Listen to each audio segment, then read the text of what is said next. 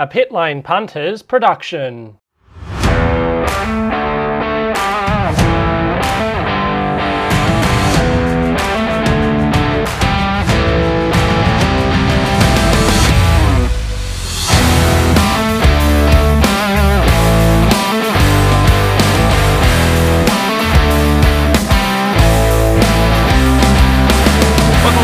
Another week of the Pitlane Punters Podcast. We've got a fantastic show lined up for you. The Bathurst 500 has been run and done.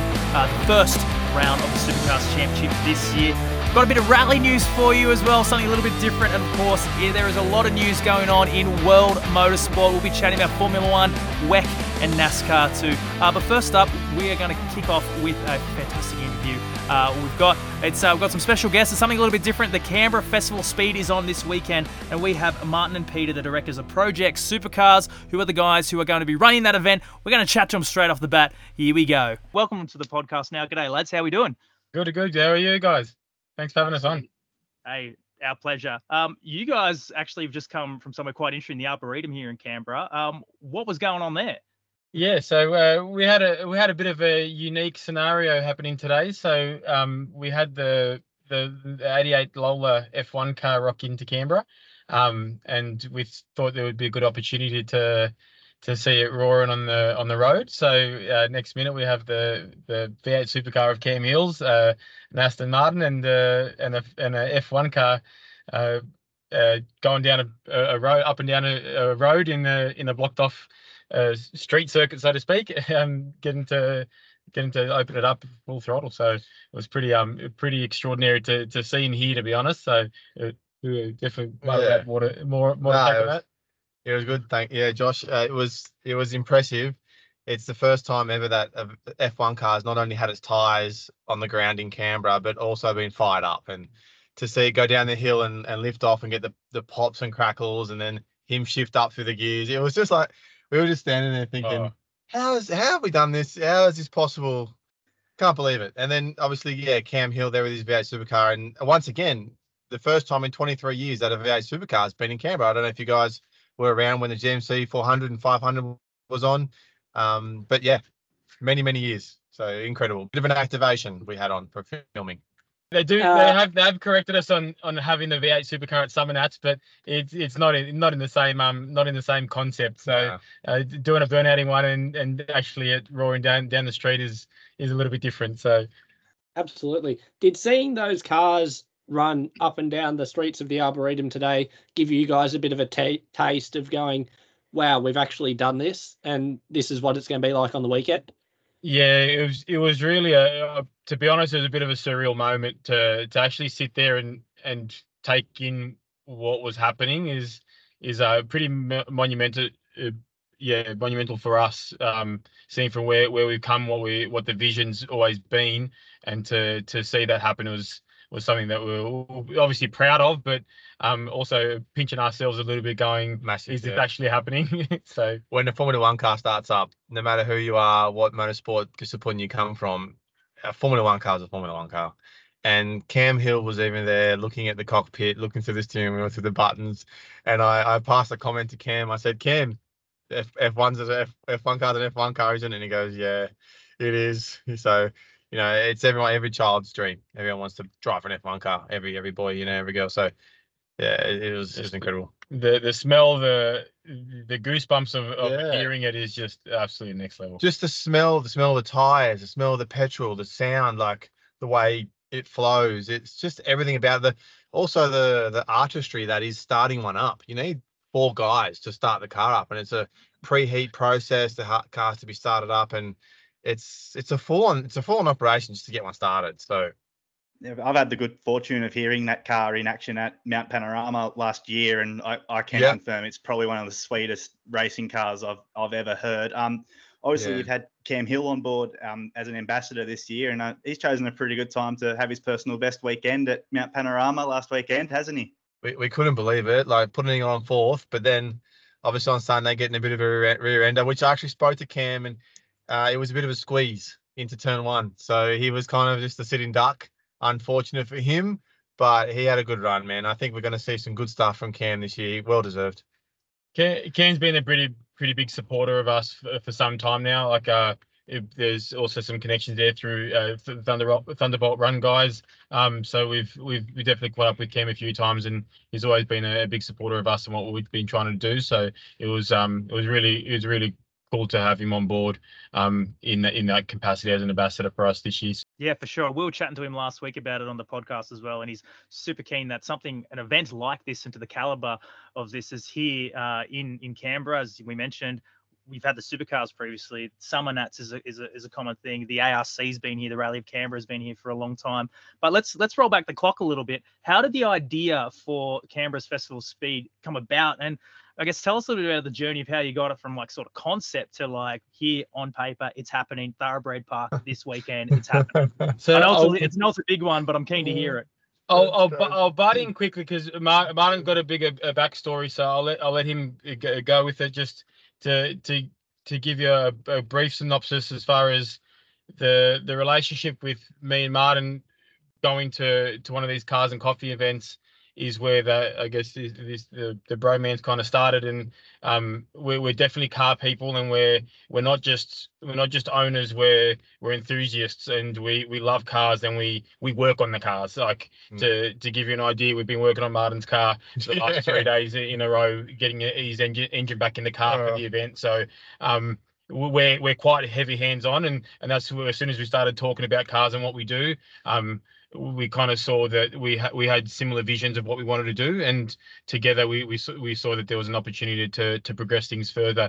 So that's where we kind of set off for the last 4 years. But then I'll let Martin talk the backstory and bring us up. There was in Queanbeyan about 20 years ago, right next to where Kmart is, there's a car park, and they had Ferraris, a GT40, an old Diablo, some open wheel race cars in a car park, and had cones set up.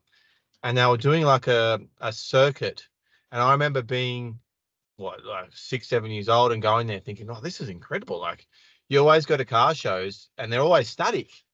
Like, that the cars don't move. And at the Auto Italia, I was always the kid that would sprint to the street and see the cars leave. So I guess maybe 6 years ago when I got my Lamborghini, Pete had one as well. Yeah, the 360 on the piece. Yep. Yeah, so I got the Gallardo 7 years ago, and we started going on drives and connecting with people, and that would have been in 2016 up in Sydney, Canberra, and the network just grew, and like-minded people came together. And pretty much what happened is it just grew into what we have now. Each year it was getting bigger and bigger to the point where Pete came on board 4 years ago at least. Yeah, 4 and a bit years ago. Crazy. And Pete came to, I think it was my second or third one, and pretty much since then, as further to what he said, we've taken this path together in growing what we've had and what we're doing now. So we're living that dream of that 7-year-old kid actually getting to see these cars that he doesn't get to see. Like, you're 6 or 7 years old, your dad's not going to fly you to England to see Goodwood Festival of Speed, or maybe as a kid I would never even go to the F1. My dad would never take me to the F1. So that at the back of my mind, in the back of our mind, it's like, how can we bring something to the people that are less fortunate to go really do some massive travel and to see these cars? So we'll just bring it to Canberra, and our network trusts us, and we're doing the right thing by them, and the event's going to be a massive success. For sure. And there's over 200 cars that are gonna be there this weekend, all ranging from, Nissan Skylines all the way through to some of those Lamborghinis and famous race cars as well. That's such a wide net of cars. I guess where does this sort of network come together to be able to pull? Like, is it car clubs like all across the country that you've made along the way, or how's that sort of happened? Yeah. It's mates that I mentioned from 6-7 years ago that trust us to do events, and then what happens is they tell more people, and this is a trade secret I'm giving you away right now. So so the network grows, and if you keep doing the right thing, and it ends up where we are now. So yeah, no, literally, we've created relationships, and we have had the luxury of creating some great friendships with a group of of Canberra locals and the Peter Siemper and his family. So there's been some pretty cool people in Canberra that have helped us excel us and bring cars. Like we're talking about, some of these guys have organised or brought 10, 20 cars. So it's quite important to have these people on board, because they definitely have a web of contacts and friends that all kind of interconnect. So when you create that small spark, it's just taken off and created a bushfire, so to speak. So we're in the position where we've now got contacts further than we could have imagined, and building those relationships, and people trust at what we're doing and appreciate what we're trying to bring and do. So it's been a journey, but it's also been quite rewarding, and we've definitely developed some friends. I bet you have, and obviously it's highlighted by having plenty of race cars this weekend. You've got a lot of your open wheel cars, and of course Cam Hill's Gen 3 Camaro. But it's not just the race cars this weekend, is it? There's a whole heap of luxury road cars that are going both on display and on the track as well. Yeah, I'll go back to what you said about the open wheelers. That's a bit of a point that I make a lot. I'm started in open wheelers, and Pete's kind of I'm always naturally going towards more race cars, and Pete's like, no, we pull it back. We need to get some more supercars. I love the supercars. Martin loves race cars. We both we both crossed over, but it's great that we have a bit of our own stream too. So we focus on certain things. So it works well. But what you were saying is there's a lot more going on. We have, like I said, it's an event that we try to feature from Europe. From the Goodwood Festival of Speed. So what we're doing is we have a whole European food village there. It's actually you can have Italian food, you can have German food, you can have a whole bunch of different flavors from different countries, as well as some Aperol spritz, some drinks, and there's trade stalls as well. We've got, I think it's 25 or so trade stalls. No, there's a number. But quality trade stalls. We've curated the trade stalls that will be there. They're all motorsport, higher end trade sport related. How important was it for you to make sure that this wasn't just a car show, that it actually had more of these things like your food stalls, like your trade, to actually make it a proper event? Well, it is massively important. You want people to come and enjoy the time there. You don't want people just to come and just walk around, look at the cars, and then go. Like you go to Cars and Coffee, and they're always a lot of fun. But you have your people that drive in, they're there for 10, 20 minutes, and then they go. And you have people that stay for ages. So you really it's one of those things. You want to create an environment where people are going to want to stay there, and you can actually have a bite to eat. You can unwind a little bit and then go back and see something else or do something else. So it was quite important to create a proper atmosphere rather than just a car show. Just rolling back on, you guys mentioned Cars and Coffee. Now, some people who haven't been involved in car club culture or anything before, can you explain a little bit about, I guess, what that is? So it's pretty much you grab a coffee, go for a drive, talk about cars. So it's pretty simple, some of the cars coffees, some of the car coffee events, you don't even go for a drive afterwards. So when we first started doing them, it was actually you'd meet for coffee, and then you would go somewhere drive, and then have lunch as well. So the Cars and Coffee culture is awesome. Personally, I love it. I think it's great for cars, for any kinds of cars. And we just wanted to extend that a bit further, a bit more active. For sure. And you guys are partnered with Thoroughbred Park here in Canberra, and you've managed to get a track pretty much built from scratch, Nelly. How did you guys manage to pull off that partnership? And I guess what sort of ideas went into the layout of the track? Oh, that's a good question. I guess the initial reach out happened from Thoroughbred after our event last year, in regards to potentially doing the same event there, and then myself and Martin went to the venue, and the first thing we started looking at is there's room here to build something that we can drive some cars on. And then that conversation went very different to what they were expecting. And then next minute, where Martin and myself were sitting there just taking aerial shots from Google Earth and drawing tracks on where we would like to go, what we'd like to do. And then next minute, we've presented like 5 or 6 options and going, this is what we would want to do here. And they're like, oh wow, like it was definitely a bit of a shock moment, but excitement for them going, okay, we're thinking something big. At that point, you've got your vision and your inspiration and your aspirations, and you then put the plan forward, and then you realize how hard it is to do it, how challenging it is. It's 12 months. Like, it's not a couple of weeks. There's so many things involved that people wouldn't even think are a part of getting something like this done. So, and we're definitely fortunate to have the Thoroughbred Park guys have welcomed us in with open arms, to not just the upper management, but to the whole crew. So, and that's made a massive difference to how we achieve and how we can make this a successful event, because we've had their staff all help us massively. Absolutely. I'm sure they have been a great help. One last one from me is, there's plenty of these high quality cars there, apart from the ones we've already mentioned off, like your F1s and your open wheelers and your supercars. Which is each of yours favourite car that you're going to see on track across the weekend? So Can't be your own. Surprising, yeah. Fiat 500 now. So pretty much, we've had a late entry. I don't know if you've heard, but Adrian Portelli's bringing his McLaren Senna down. And the P1. And the P1. So obviously, I'm a big driver for open wheelers. So then that links up Anton Senna.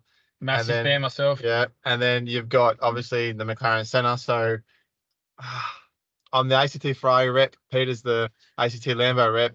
I shouldn't be saying this, but it's the McLaren Senna. Fair enough. A very impressive piece of machinery. Yeah, really.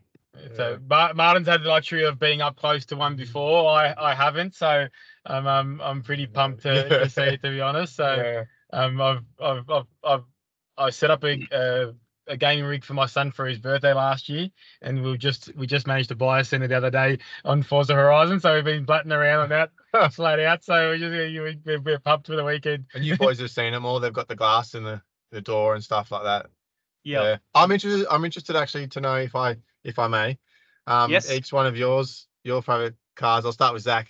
Oh, I mean, there's a running joke here. The boys are going to be in on it, but I'm keen to see the S5000s out on track again. Okay. I think the boys can explain further, but no, I do miss seeing those out on track, and I just love how those things shake every single bone in your body and get rid of all the arthritic stuff. So I'm looking forward to seeing an S5000 back out on track. Zach's a bit of a Speed Series fanboy. Josh? I'm a big Porsche fan. The old Porsche 996s. Oh, 996. Yeah. Join this guy. I got 996. It's a cool car. Do you? Yeah. That's definitely the poster car for me. Yeah, awesome. And I love all of them, having read through the list. There's a lot there, but there was one, the Lotuses. I do like my old Lotuses, so I'm looking forward to see them go around over the weekend as well. Cool. Very cool. Yeah. Very, very diverse answers. Like that's cool. We're an eclectic bunch here on the Pitlane Punters. Yeah, that's good. S5000 Lotus and 996. Yeah, very cool. But you'll take the F40 and the P4 and all that. I'll throw them in. Okay. If we got her, I guess. Peter, Martin, thank you so much for your time this evening. It's going to be really, really exciting this weekend for the Canberra Festival of Speed, and Project Supercars is your project, and it's been running the show. So I'm really excited to see how this one turns out. Again, thank you for your time, guys, and looking forward to seeing you on the weekend. Guys, thank you so much for the time and the opportunity to chat with you. Awesome. No worries. I'll have to catch you for a ride in that 996, mate. Yeah, for sure. Anytime. All right. It's a date. Thanks, mate. See you guys. Have a good one, guys. You too. Well, that was Peter and Martin, the two directors of the Canberra Festival of Speed, joining us ahead of what is going to be a mammoth couple of days of motorsport at Thoroughbred Park in Canberra this weekend. Boys, how keen are you to be part of it? Tell you what, it's going to be super exciting. We are doing the PA and the broadcasting, I guess, internally for the event. So there's going to be Anthony and Zach, you guys on the Saturday, and Zach and myself on the Sunday. It's going to be really, really cool. We get to walk around, interviewing people about their cars, checking out cool cars. I'm super excited. Something we haven't really done before as a crew. So it's going to be good to see how we manage to pull it off. It's going to be like playing in amongst your life-size Hot Wheels collection from when you're a kid, won't it? It's just such a cool event, and bringing Goodwood down under, let alone to Canberra. I mean, how lucky for us that we're here already and we've been amongst it. I mean, Josh and I have sort of seen the things, seen the whole event, but began to be set up. I haven't seen any cars there yet, but tomorrow I'm sure we will. Just so exciting. I can't wait.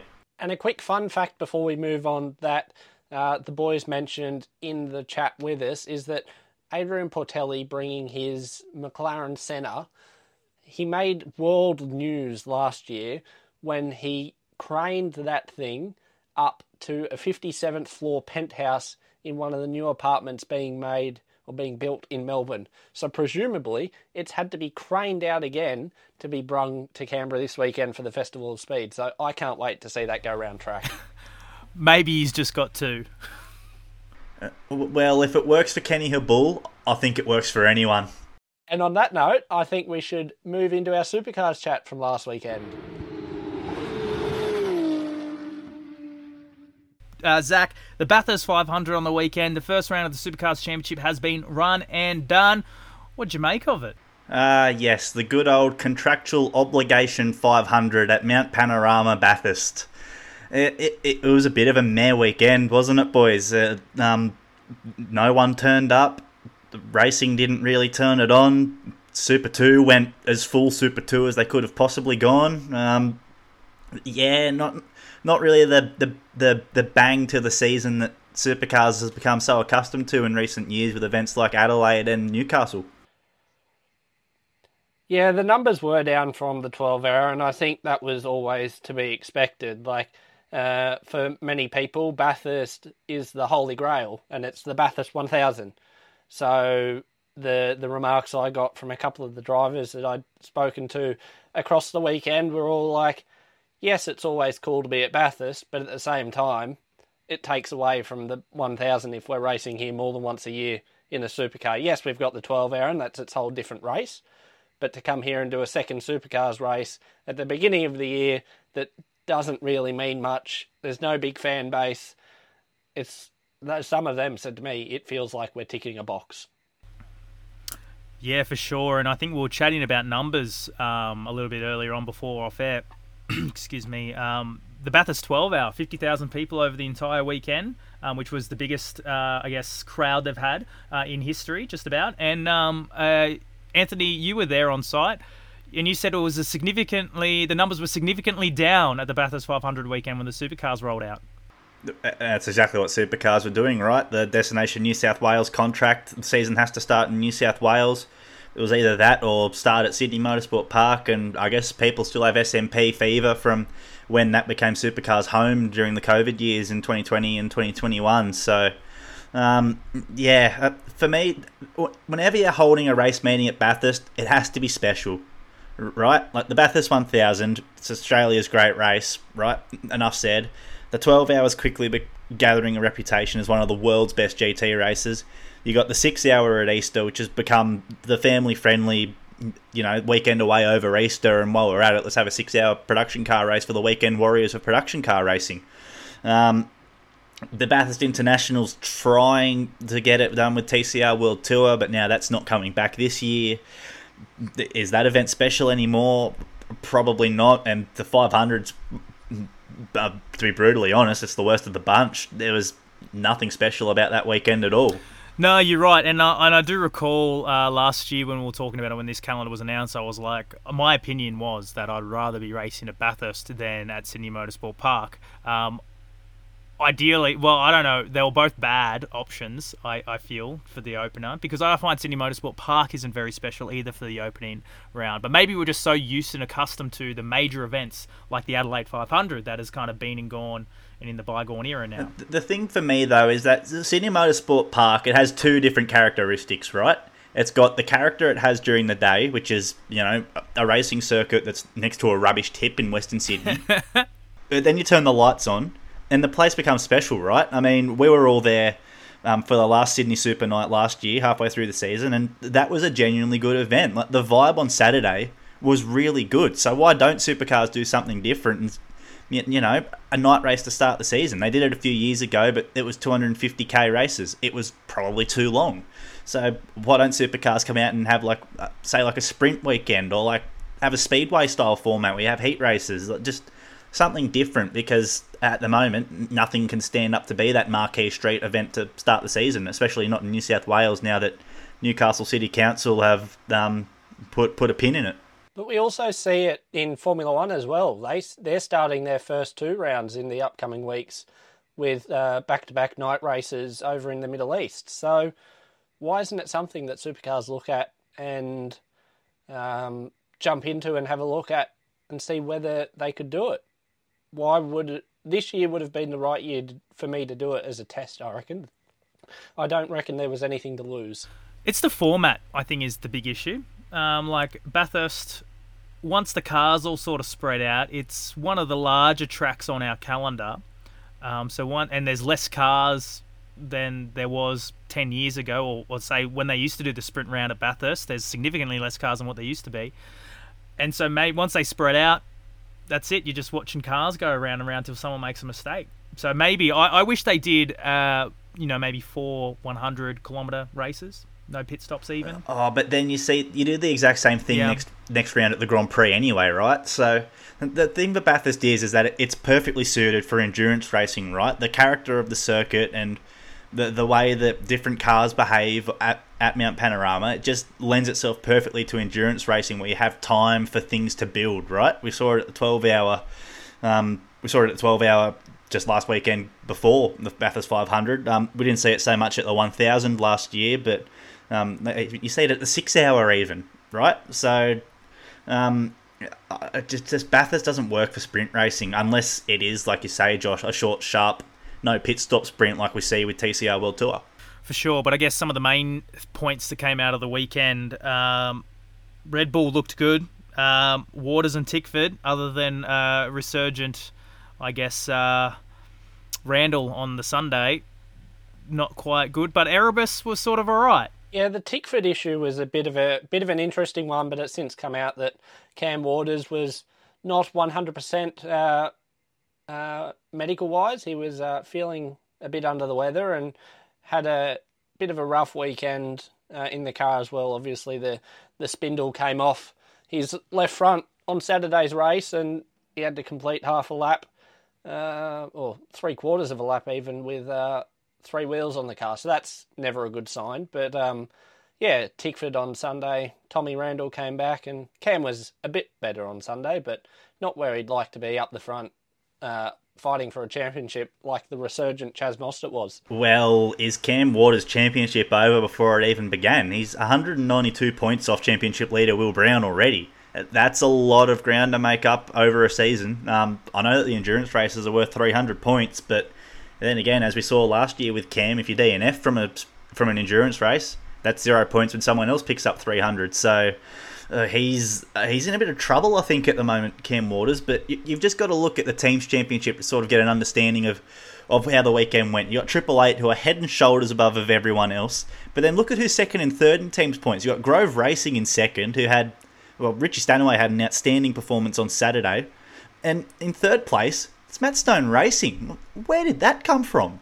Well, they came out of the blocks firing, and Cam Hill's qualifying performance on Saturday highlighted that. First time inside the top 10, he snuck in what was originally 9th and then got bumped up to 8th with the unfortunate grid drop for Ryan Wood, who didn't slow down enough under yellows at the end of the session. But he then went out in the shootout, and I spoke to him in between quali and the shootout. I was like, what are you going to go out and do in the shootout? Like, do you just drive around, make sure you don't bin the thing, or do you have a genuine crack? He goes, I'll find the line in the middle somewhere and have a bit of a push. And talking to him on Saturday night after the race and asking him what the shootout was like, he goes, it was absolutely incredible to get this place to yourself for a lap.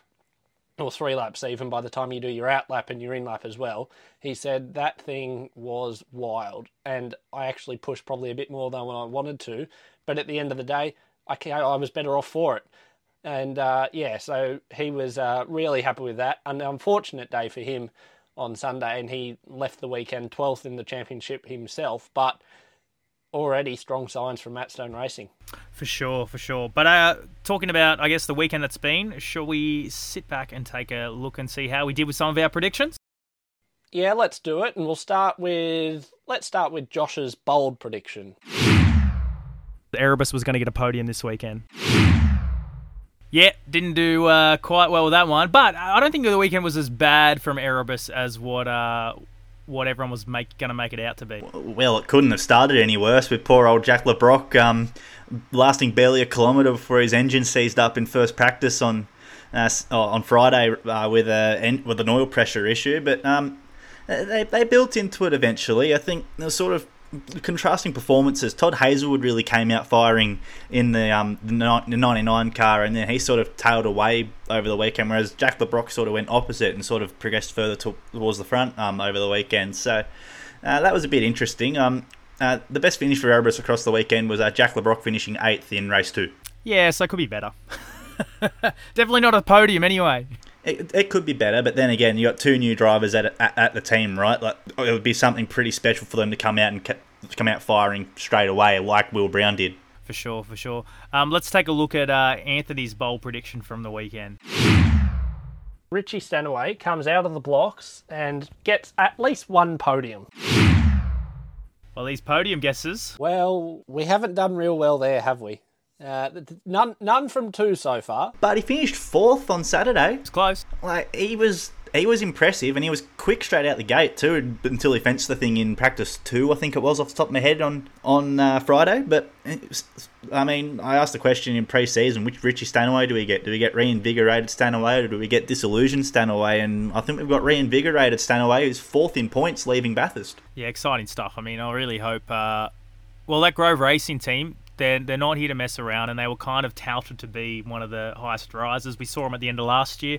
Was it 4 podiums in a row from David Reynolds towards the end of last year before he left that Mustang? Yeah, it was. But not only have Grove Racing invested into their team as well, they've invested into their wider workshop space, because one thing that is up at the end of the year is the Ford homologation team.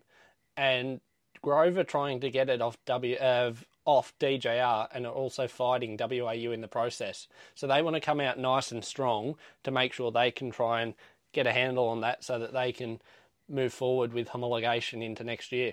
I think just quietly, DJR would be more than happy to pass it along given where they're at the moment. Yeah, well, we talked about it last week too, DJR recently took on the engine, the Ford engine program as well, so maybe a little bit too much on their plate. Well, it was too much on their plate last year, wasn't it?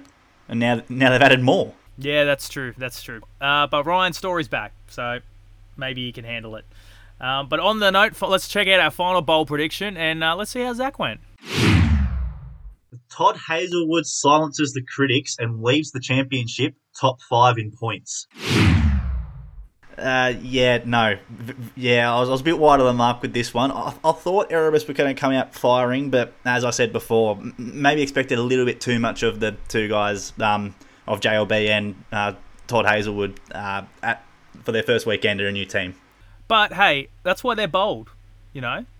That's why they're our bold predictions. It's like the roulette wheel. Sometimes, well, it's probably not as good as a roulette wheel in terms of returns, but we make them for entertainment. But on that note of Erebus, because Zach, both you and I thought they were going to do a better job. There was than what they did, I should say. There was an interesting interview that Supercars put out with both Barry and Betty. First thoughts? There are some bits to unpack from it. Obviously, the big thing, they can't speak for Brodie, so the questions about Brodie are still very much no answer. We're respecting his privacy, but it does seem to be getting to them. All the social media backlash in particular, and especially Barry Ryan, which as someone who, as Betty said, he has a heart of gold.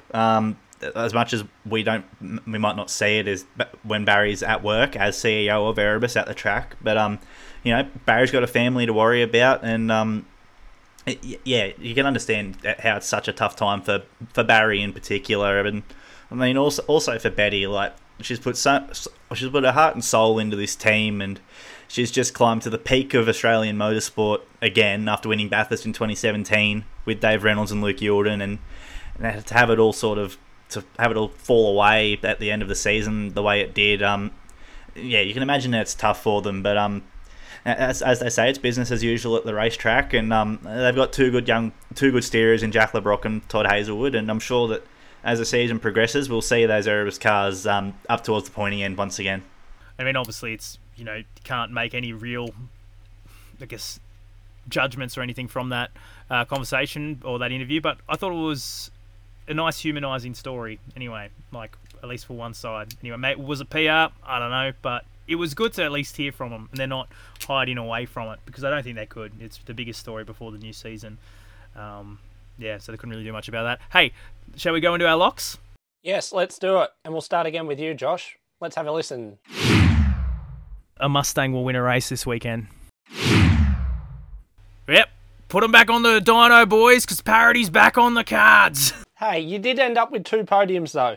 A second and a third across the weekend. Yes. Chaz Mostert was in fine form, and he actually looked like he was back enjoying being in the race car again. Yeah, for sure. But hey, to be fair, I don't think anyone was going to catch those Red Bulls that weekend. Chaz was the only one with half a shout. But yeah, there was only really like 3 guys that looked like they were going to do anything. Yeah, I mean, I digress, but I think we'll touch on that later when we come to our 3-2-1 driver rankings for the weekend. But yeah, you did come close. I mean, I think Chaz and WAU sort of worked their way around it by building a car that was lightning quick across the top of the hill all weekend, and it seemed to work for them. I hope Chaz has got his mojo back, because it'd make for a fun championship. Let's go on to the next lock. Let's see how Zach went. Brock Feeney gets redemption for his October heartbreak. He comes away with at least 1 podium. I mean, I think I played the game a little bit here. You wanted a lock prediction, so I gave you a lock, and he came out and absolutely crushed everyone on Saturday. And dare I say it, he probably could have done it again on Sunday had he not run into James Golding on the opening lap. Sure. I'm going to precursor this by going, I was a little bit silly and I forgot the format for the weekend. That was 2 250-kilometre races. I thought there was more races for some reason. I don't know. Maybe it was wishful thinking, because I'm like, most Supercars weekends are three races. So, yeah. I try to play the game safe too, but I obviously didn't. No. Not this year, they're not. Three race weekends are gone apart from the Grand Prix, which is 4. Is this half the problem? Right? Like, I am engaged in this sport, and I didn't know that. Or it wasn't the first thing that come up. This is a problem? I always found it a problem flip-flopping things like this. Well, all weekends now, apart from the Grand Prix and the 2 Enduros, are 2 races. So, like Super Sprint and the Super 400 format as well, and also the Super 500. I do feel like Supercars could better explain their formats a little bit, but... And just stop messing with them. Well, yeah, exactly right. Like, the Super Sprint formats now is 2 60-minute timed races on both days. Woo.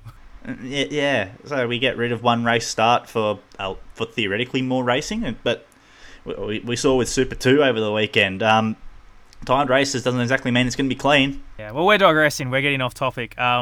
But yeah, because we will run out of time if we continue to do that. But I do agree with you. Zach, Anthony, you had some locks. Were they any good? Let's roll back the clock and find out. The pit lane order will not stay the same between now and Perth. Thank you, boys. I'll take my 1 point now. That is disgraceful from you. That's an absolute... It's like saying that the sun's going to come up tomorrow morning. It's a lock prediction. What else was I supposed to do? Yeah, but it wouldn't be fun if you picked all the boring ones. Yeah, Josh could take notes. All right, my next week's lock's got to be a wheel is going to go on the wheel nut in the pit stop. Yeah, a wheel's going to get changed at the pit stop. No, but you could say that if it's car 6, right? Because it didn't happen on Saturday. No, but he could say that because we're going to the Grand Prix next weekend and there's no pit stops Well, not next weekend, but no, next race weekend. We're off to the Grand Prix, and there's no actual pit stops, so we could make that lock and then still not get a point from it. I love it. I mean, given that you've invested so heavily in our predictions this year, Josh, I was expecting better from you. It's been a great investment. Yes, it looks like it's censored on our screens. Oh, does it? Yeah, it doesn't come up, it gets blurred out. Yeah, now that's because it's just so dangerous and not safe for work. It's going to sound really sus on an audio format. You're holding up something that's blurred. Yeah.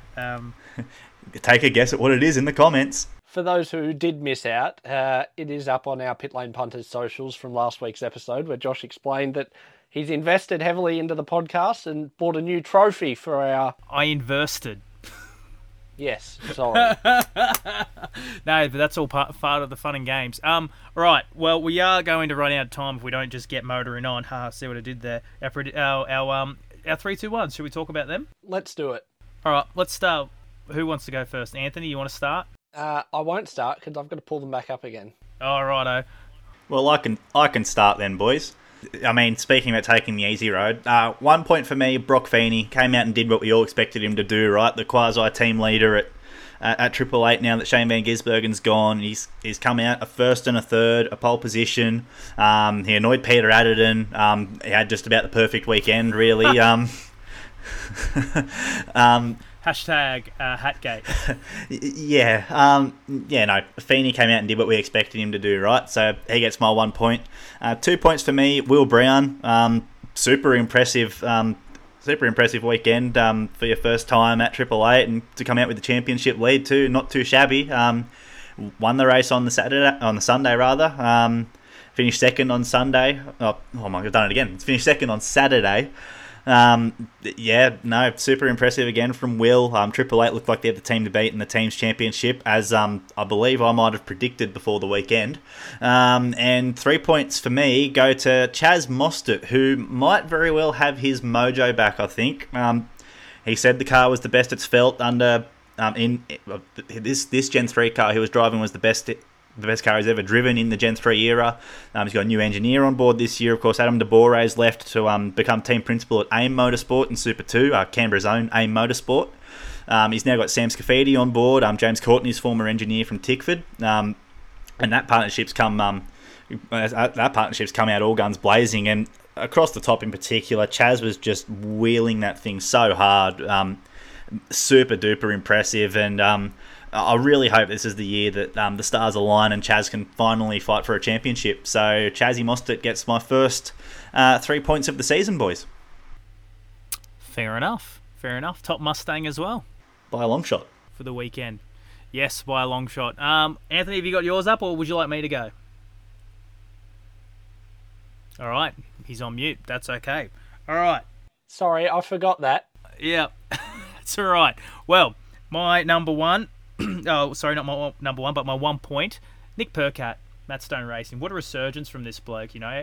Matt Stone Racing, of course, we talked about a little bit earlier on. Straight out of the gate. I mean, he didn't go have like an amazing, he didn't get in the podium or anything crazy like that. He just had a good, consistent weekend. 2 top 10s, and just a fast race car. Is BJR Nick back, boys, do you reckon? Maybe. Hanging around the MSR garage for a bit, across the weekend, just popping in and saying g'day when I could. It definitely looked like the Nick from previous years ago. Maybe not WAU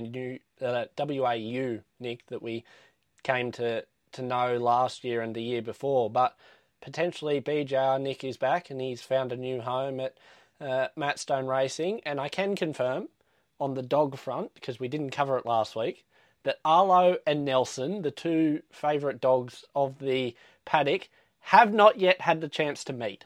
Oh no! Everyone was thinking it. They were wondering.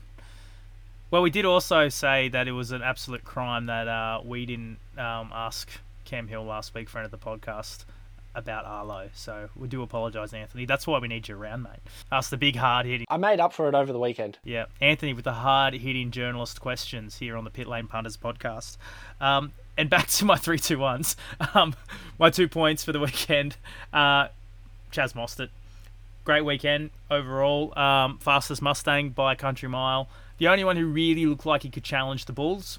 And talking about the Bulls, my 3 points goes to Will Brown, because what a stellar weekend. First weekend with the brand new team, and to come out and, I guess over the course of the weekend, if you look at the championship results, had Brock Feeney's number. I think it's going to be a very interesting battle between those two this year. And who's the team leader, there? I'm sure they're equal at the moment. Brock Feeney historically has had, he's been there longer, but Will Brown is older. So it'll be interesting to see how that battle plays out this year, and I'm really excited to see it. Well, quickly before I go into mine, Jamie said it on Sunday night post-race. He was asked a question in the press conference about having two young blokes up and coming on the rise, and we've seen previously that what two stars at Triple Eight who have both been in the championship fight, rather. We've seen how that's ended a couple of years ago with J-Dub and SVG as well. So he was asked about that, and he said, well, at the moment, it's the beginning of the year. We'll let them race. If we need to make decisions towards the end of the year, then that'll come in due course. But for now, these two are going to go out and do their best week in, week out, and we'll see what comes of it. Our main priority is to stay at the front of the pit lane order. Let them cook. Yeah, I mean, it's all well and good until they fence each other, though, right? And I mean, you look at how evenly matched they were across the weekend. Man, pretty short odds for that to happen at some point this year, isn't it? For sure, yeah. For sure. But it's going to be a great season. If anything, I do like the whole let them race, because I guess even if the two Red Bulls are out in front, they're going to be battling each other. So it'll be interesting to see how that one goes. Anthony, time for your 3, 2, 1s, mate. Yes, well, I've unmuted myself and I've written them down so I know where they are. But my one vote this weekend goes to Thomas Randall. Not the greatest Saturday for him, but he bounced back strongly on Sunday, both in qualifying and the race, and to get a nice fourth place finish showed that both he and Tickford, yes, Tickford not the greatest Saturday, but is a 2-car Tickford better than 4-car Tickford? I think we're seeing the early signs of that. We saw the early signs of that last weekend on the car 55 side of the garage. 2 points goes to Chaz Mostert, as both of you have already mentioned. It was a fabulous weekend for him in car 25 at WAU. He's got a new young teammate who's come across from Super 2 in Ryan Wood. Not the greatest weekend for him, unfortunately, as a debut season, but I saw the two of them working closely together, and I think that's going to be a really strong mentor relationship for Chaz this year. He looks like he's a bit more mature and just going to help Ryan grow into the sport, and we'll see good things from him. Fun fact, boys, Ryan Wood's become the first driver since 2016 to record a DNF in his first 2 supercar starts. Who was the one before that? It was James Golding when he was a co-driver at Volvo. Of course, you think back to his first start at the Sandown 500. That was when the tyre let go and he had that enormous shunt at the sweeper, and at Bathurst, the engine let go, big style, Batmobile spec. That is a fun fact. I didn't know that. I wish I could claim it as my own. To the team at V8 Sleuth, good job. Credit where credit's due. I like that. All right, and who got your 3 points, Anthony? 3 points for me this weekend just gone. It goes to Will Brown. Leads the championship, was almost not almost, but was the clubhouse leader, but was almost I can't think of the word. Had no errors.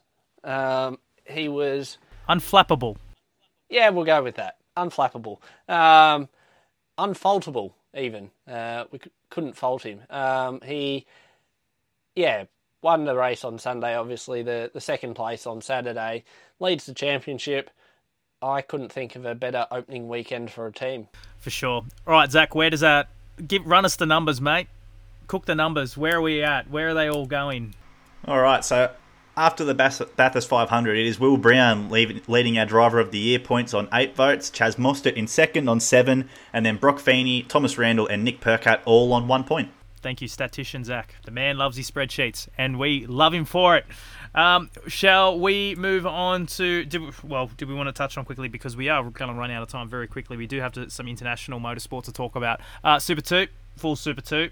what was with that? They didn't even have one racing lap in one of the races I saw. On Saturday's race, there was a total of 1.25 green laps of running in a whole 40-minute race. They never completed a full lap, did they? It was safety cars. No, that was the combined off the 3 restarts of where they got to. They got to the top of the mountain once, they got to the top of the mountain again, and then the third time they got to the exit of the cutting. So not even past the first sector the third time by. Yeah, Saturday was about as bad a championship start as you could have possibly had for most of Super 2, excluding one Kai Allen, who won both races, 300 points, maximum points from the weekend. Aaron Cameron came out second for the weekend, which is a huge result for the revitalised and revived Kelly Racing outfit. I've noticed people have come out and said it's a shock result. It's not a shock to me. That boy can steer, and he can steer anything. So I'd love to see nothing more than Aaron Cameron put up a championship fight in Super 2 this year.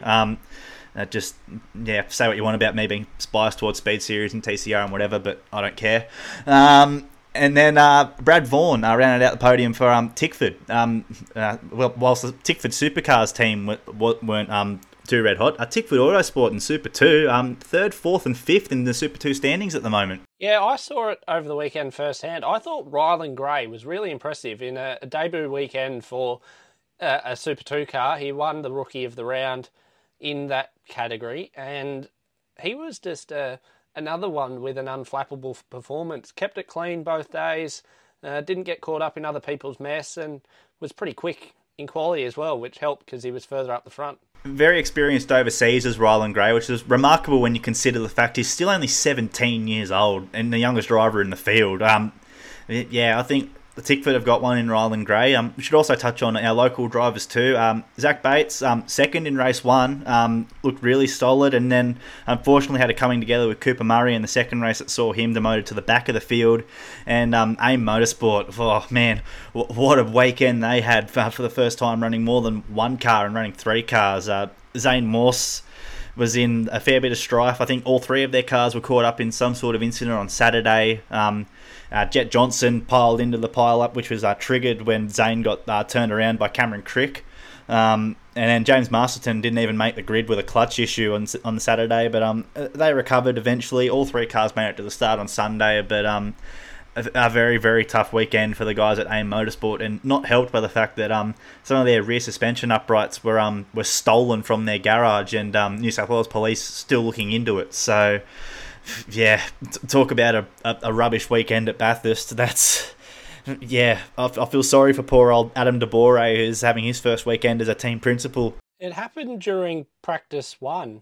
The team left the bays from practice 1 and then were out in the pit lane, and between that 40-minute session, so by the time they go to the dummy grid and whatever, you're probably an hour away from all the setups and things. But the fact it was like, it wasn't the arms that were just left out or anything. Like, people went and actually just took a tub.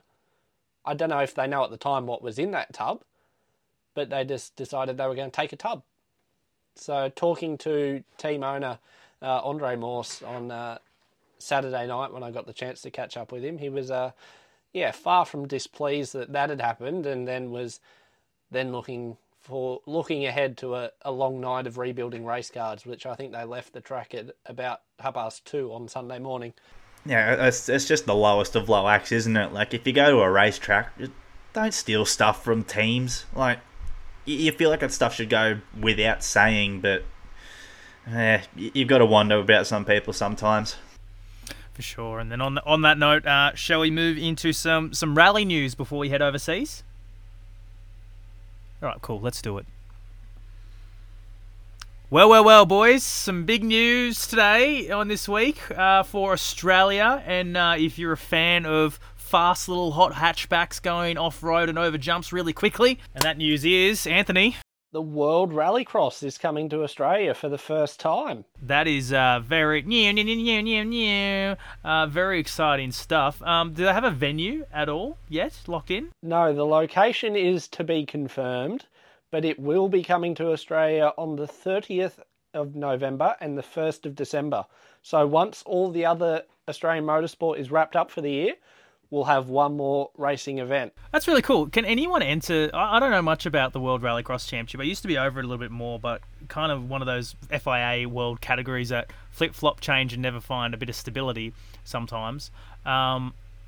Can anyone enter it, or is it like a world category where like it's their set drivers and they go all around the world? Like, is there anything stopping an Aussie from jumping in a hotted up V-dub Beetle and going around? Apart from the fact that I don't believe any of those cars are in Australia, no. So the way I believe it is a bit like it's the World Championship brings over their teams and their drivers and their cars, etc., etc. But something really cool about the World Rallycross Championship is it's sort of a blend of two different types of cars. So they got the fully electric World Rallycross cars, and they actually compete against internal combustion cars this year. It's sort of a battle of the technologies with the internal combustion cars powered by or fueled on sustainable fuels. So that's going to be quite fun, actually, I think.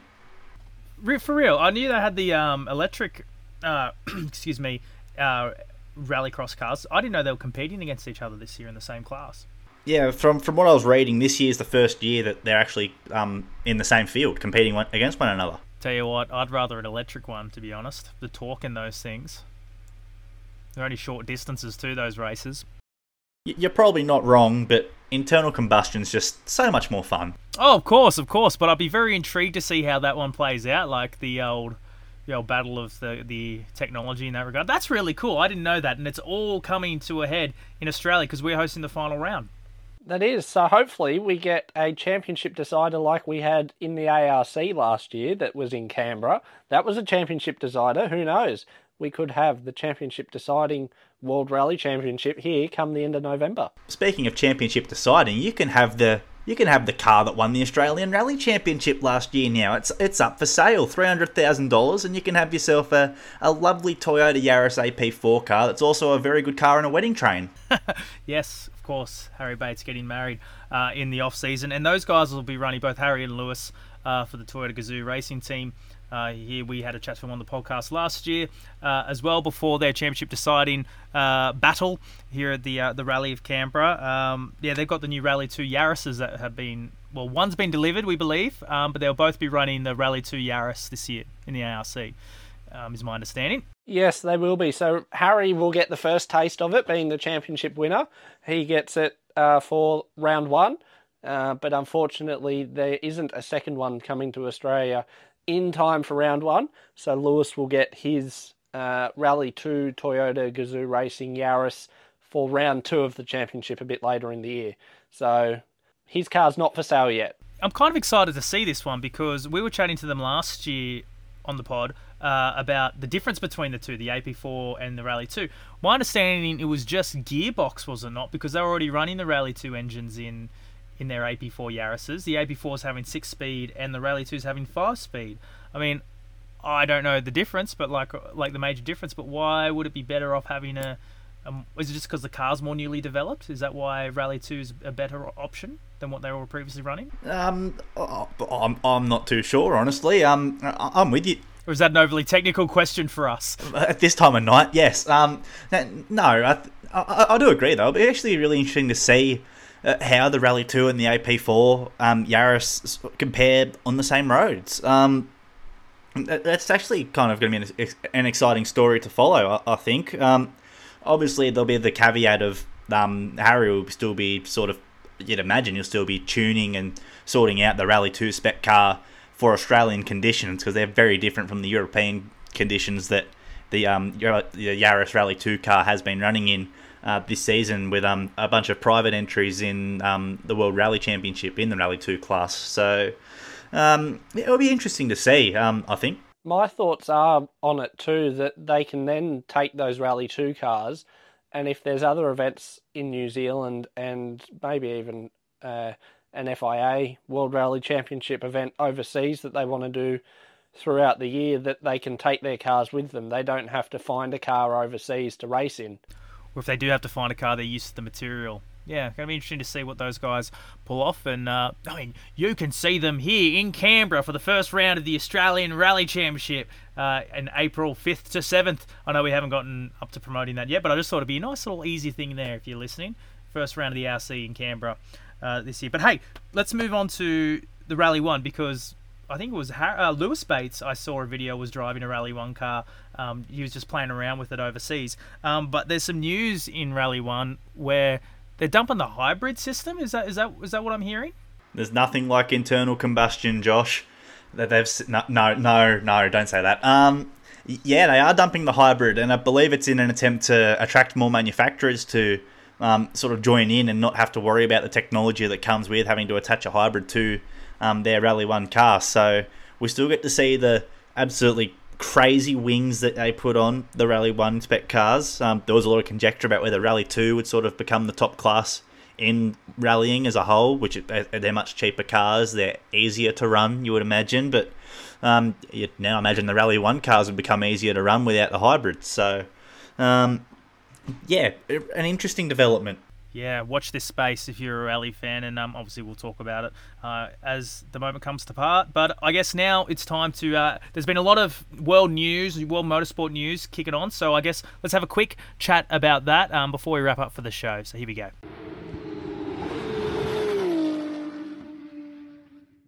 All right, international news in motorsport. I know we touched on a little bit earlier, a little bit of, rally stuff. But the Giz in NASCAR, well, NASCAR in general, big weekend, and the Giz managing to get a top 5. Turns out Shane van Gisbergen's a very good race car driver. Who knew? Yeah, for sure. And, I found it weird that they're calling them podiums in NASCAR these days. They're always top 5s to me. Or is that just the Australian media doing its own thing so people can understand here? That's the Aussies very much doing their own thing. It's very much still top 5s, but it's a top 3 finish, the Americans call it. But Shane kept his head on his shoulders when everyone else decided to play the gauntlet with fuel strategy late in the race as it was going into overtime at Atlanta in the Xfinity Series. Shane decided to come in for fuel, and sure enough, when the green flag flew for a 2-lap sprint to the finish, about 3 cars ahead of him all ran out of fuel, and Gizzy went from 9th to 3rd at the end. And if the first 2 cars ran out of fuel, he was in prime position to sweep by and take the win in his second Xfinity start. And let alone, it's on an oval. This guy hasn't driven ovals and he's already finishing 3rd. He's top 10 in points too, from memory. I think he's 9th in points overall in Xfinity. So, what else is there to say about the guy? He's a phenomenon. He's probably the most talented driver we'll ever see in our lifetime. And it's just so cool to see him kicking on over in America. And I've noticed a relaxed personality from Shane. He's come out in recent weeks. I don't know how recent the podcast episode was that he's done over there, but he was asked about his thoughts on the off-track scene in NASCAR. And his response was that Talladega Nights isn't a comedy, it's a documentary. Yeah, that's true. That's kind of how I feel about NASCAR a lot of the time. But I don't think we would have seen that from Shane over here. I feel like he's opening up more overseas and he's enjoying his racing, and we'll definitely be seeing him in the playoffs come the end of the year, I dare say. That's the big thing that his team's saying at Colleague Racing is like the amount of times he's jumping on the radio and saying, "Oh man, this is fun." And a lot of people said the Xfinity race at Atlanta was an awful race to watch because everyone just went single file for the majority of the race until it was time to decide a winner. So, yeah, huge for Shane. But then, unfortunately, it all got overshadowed by what happened the following morning in the Cup race with an absolutely phenomenal 3-wide photo finish. Have you ever seen anything like that, boys? I have. Yeah, I have too. I was going to say, you think Talladega Nights is a documentary? Well, Pixar Cars is more of a documentary. I believe the year was 2006 when it last happened. And it was the battle for the Winston Cup. Piston Cup, that's right, yep. And one of the cars stuck his tongue out to win. I was just waiting for that to happen when I was watching the race last Monday. And that same car that stuck the tongue out avoided the big one, the big wreck at Wish Version Martinsville Speedway, or Bristol Speedway, I should say. You just can't script this stuff. No, you can't script it at all. Disney, get your pen out. No, well, to quote a famous commentary line from the 2003 The Real NASCAR Cup Series, the finish at Darlington, where it was Ricky Craven and Kurt Busch beating and banging to the line in the closest finish in NASCAR history. Have you ever? No, I've never. What a fantastic finish it was. Daniel Suarez got the win. Shane van Gisbergen's quasi-Trackhouse teammate by, I think the gap was 0.003 of a second from Ryan Blaney in second. And then I think it was about another 1,000th of a second back to Kyle Busch in third. And Trackhouse actually had a pretty good weekend between SVG finishing third in Xfinity, Daniel Suarez winning the Cup race, and then Ross Chastain finished 7th. But in saying that, he was probably about half a tenth behind the winner. So a pretty good weekend for Trackhouse, and Justin Marks getting things done. 100% for sure. But let's head over to Europe now quickly. Formula One starts this weekend. I think you said it to me earlier in the week, Zach. How many laps do you think Max Verstappen's going to win by?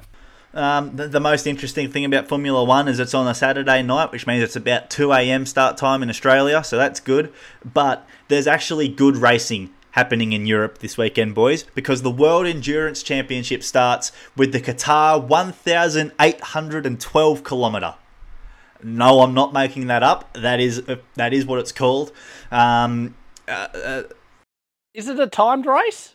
I think it is a timed race as well as a distance race, whatever comes first. But don't quote me on it. But I think I saw it's something to do with some sort of celebration in Qatar, and like 1,812 is a significant number in Qatar for some reason.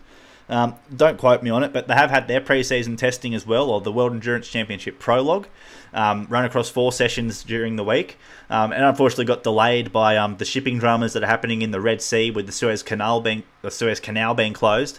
But Porsche looked really strong in the prototype class. It was the Hertz Jota car that topped the first 2 sessions, and the number 5 Porsche Penske Motorsport car tops the final 2 sessions, and the number 5 car is the car that Matt Campbell has been drafted into for this season.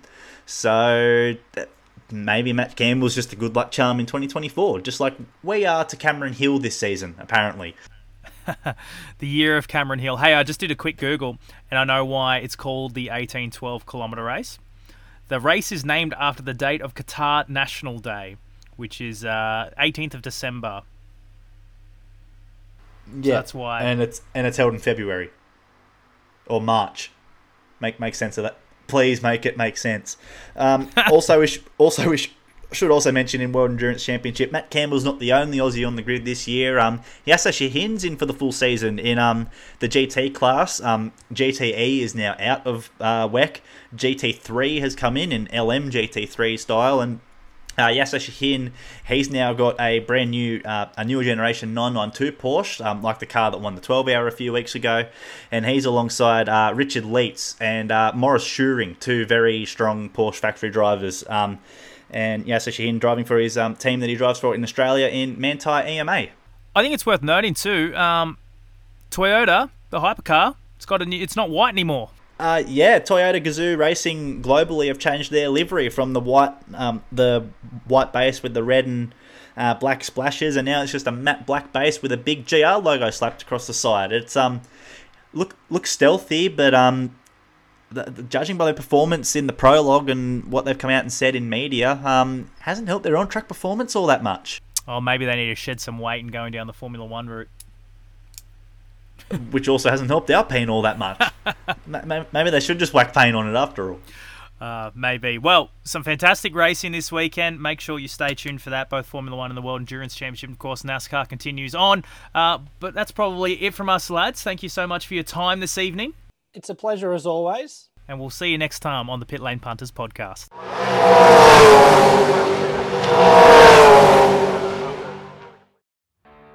You've been listening to the Pitlane Punters Podcast. Make sure you like, subscribe, follow, and ring the notification bell wherever you get your podcasts. And if you get a spare chance, leave us a 5-star review. It really helps us in the algorithm. And now, exclusive to Spotify listeners, we've unlocked the Q&A function. So if you have a question about the podcast, how we make it, or just have any motorsport questions in general, we'd love to hear from you, we'd love to answer them, and we'd love to engage with you. That's it from us. See you next time on the Pitlane Punters Podcast.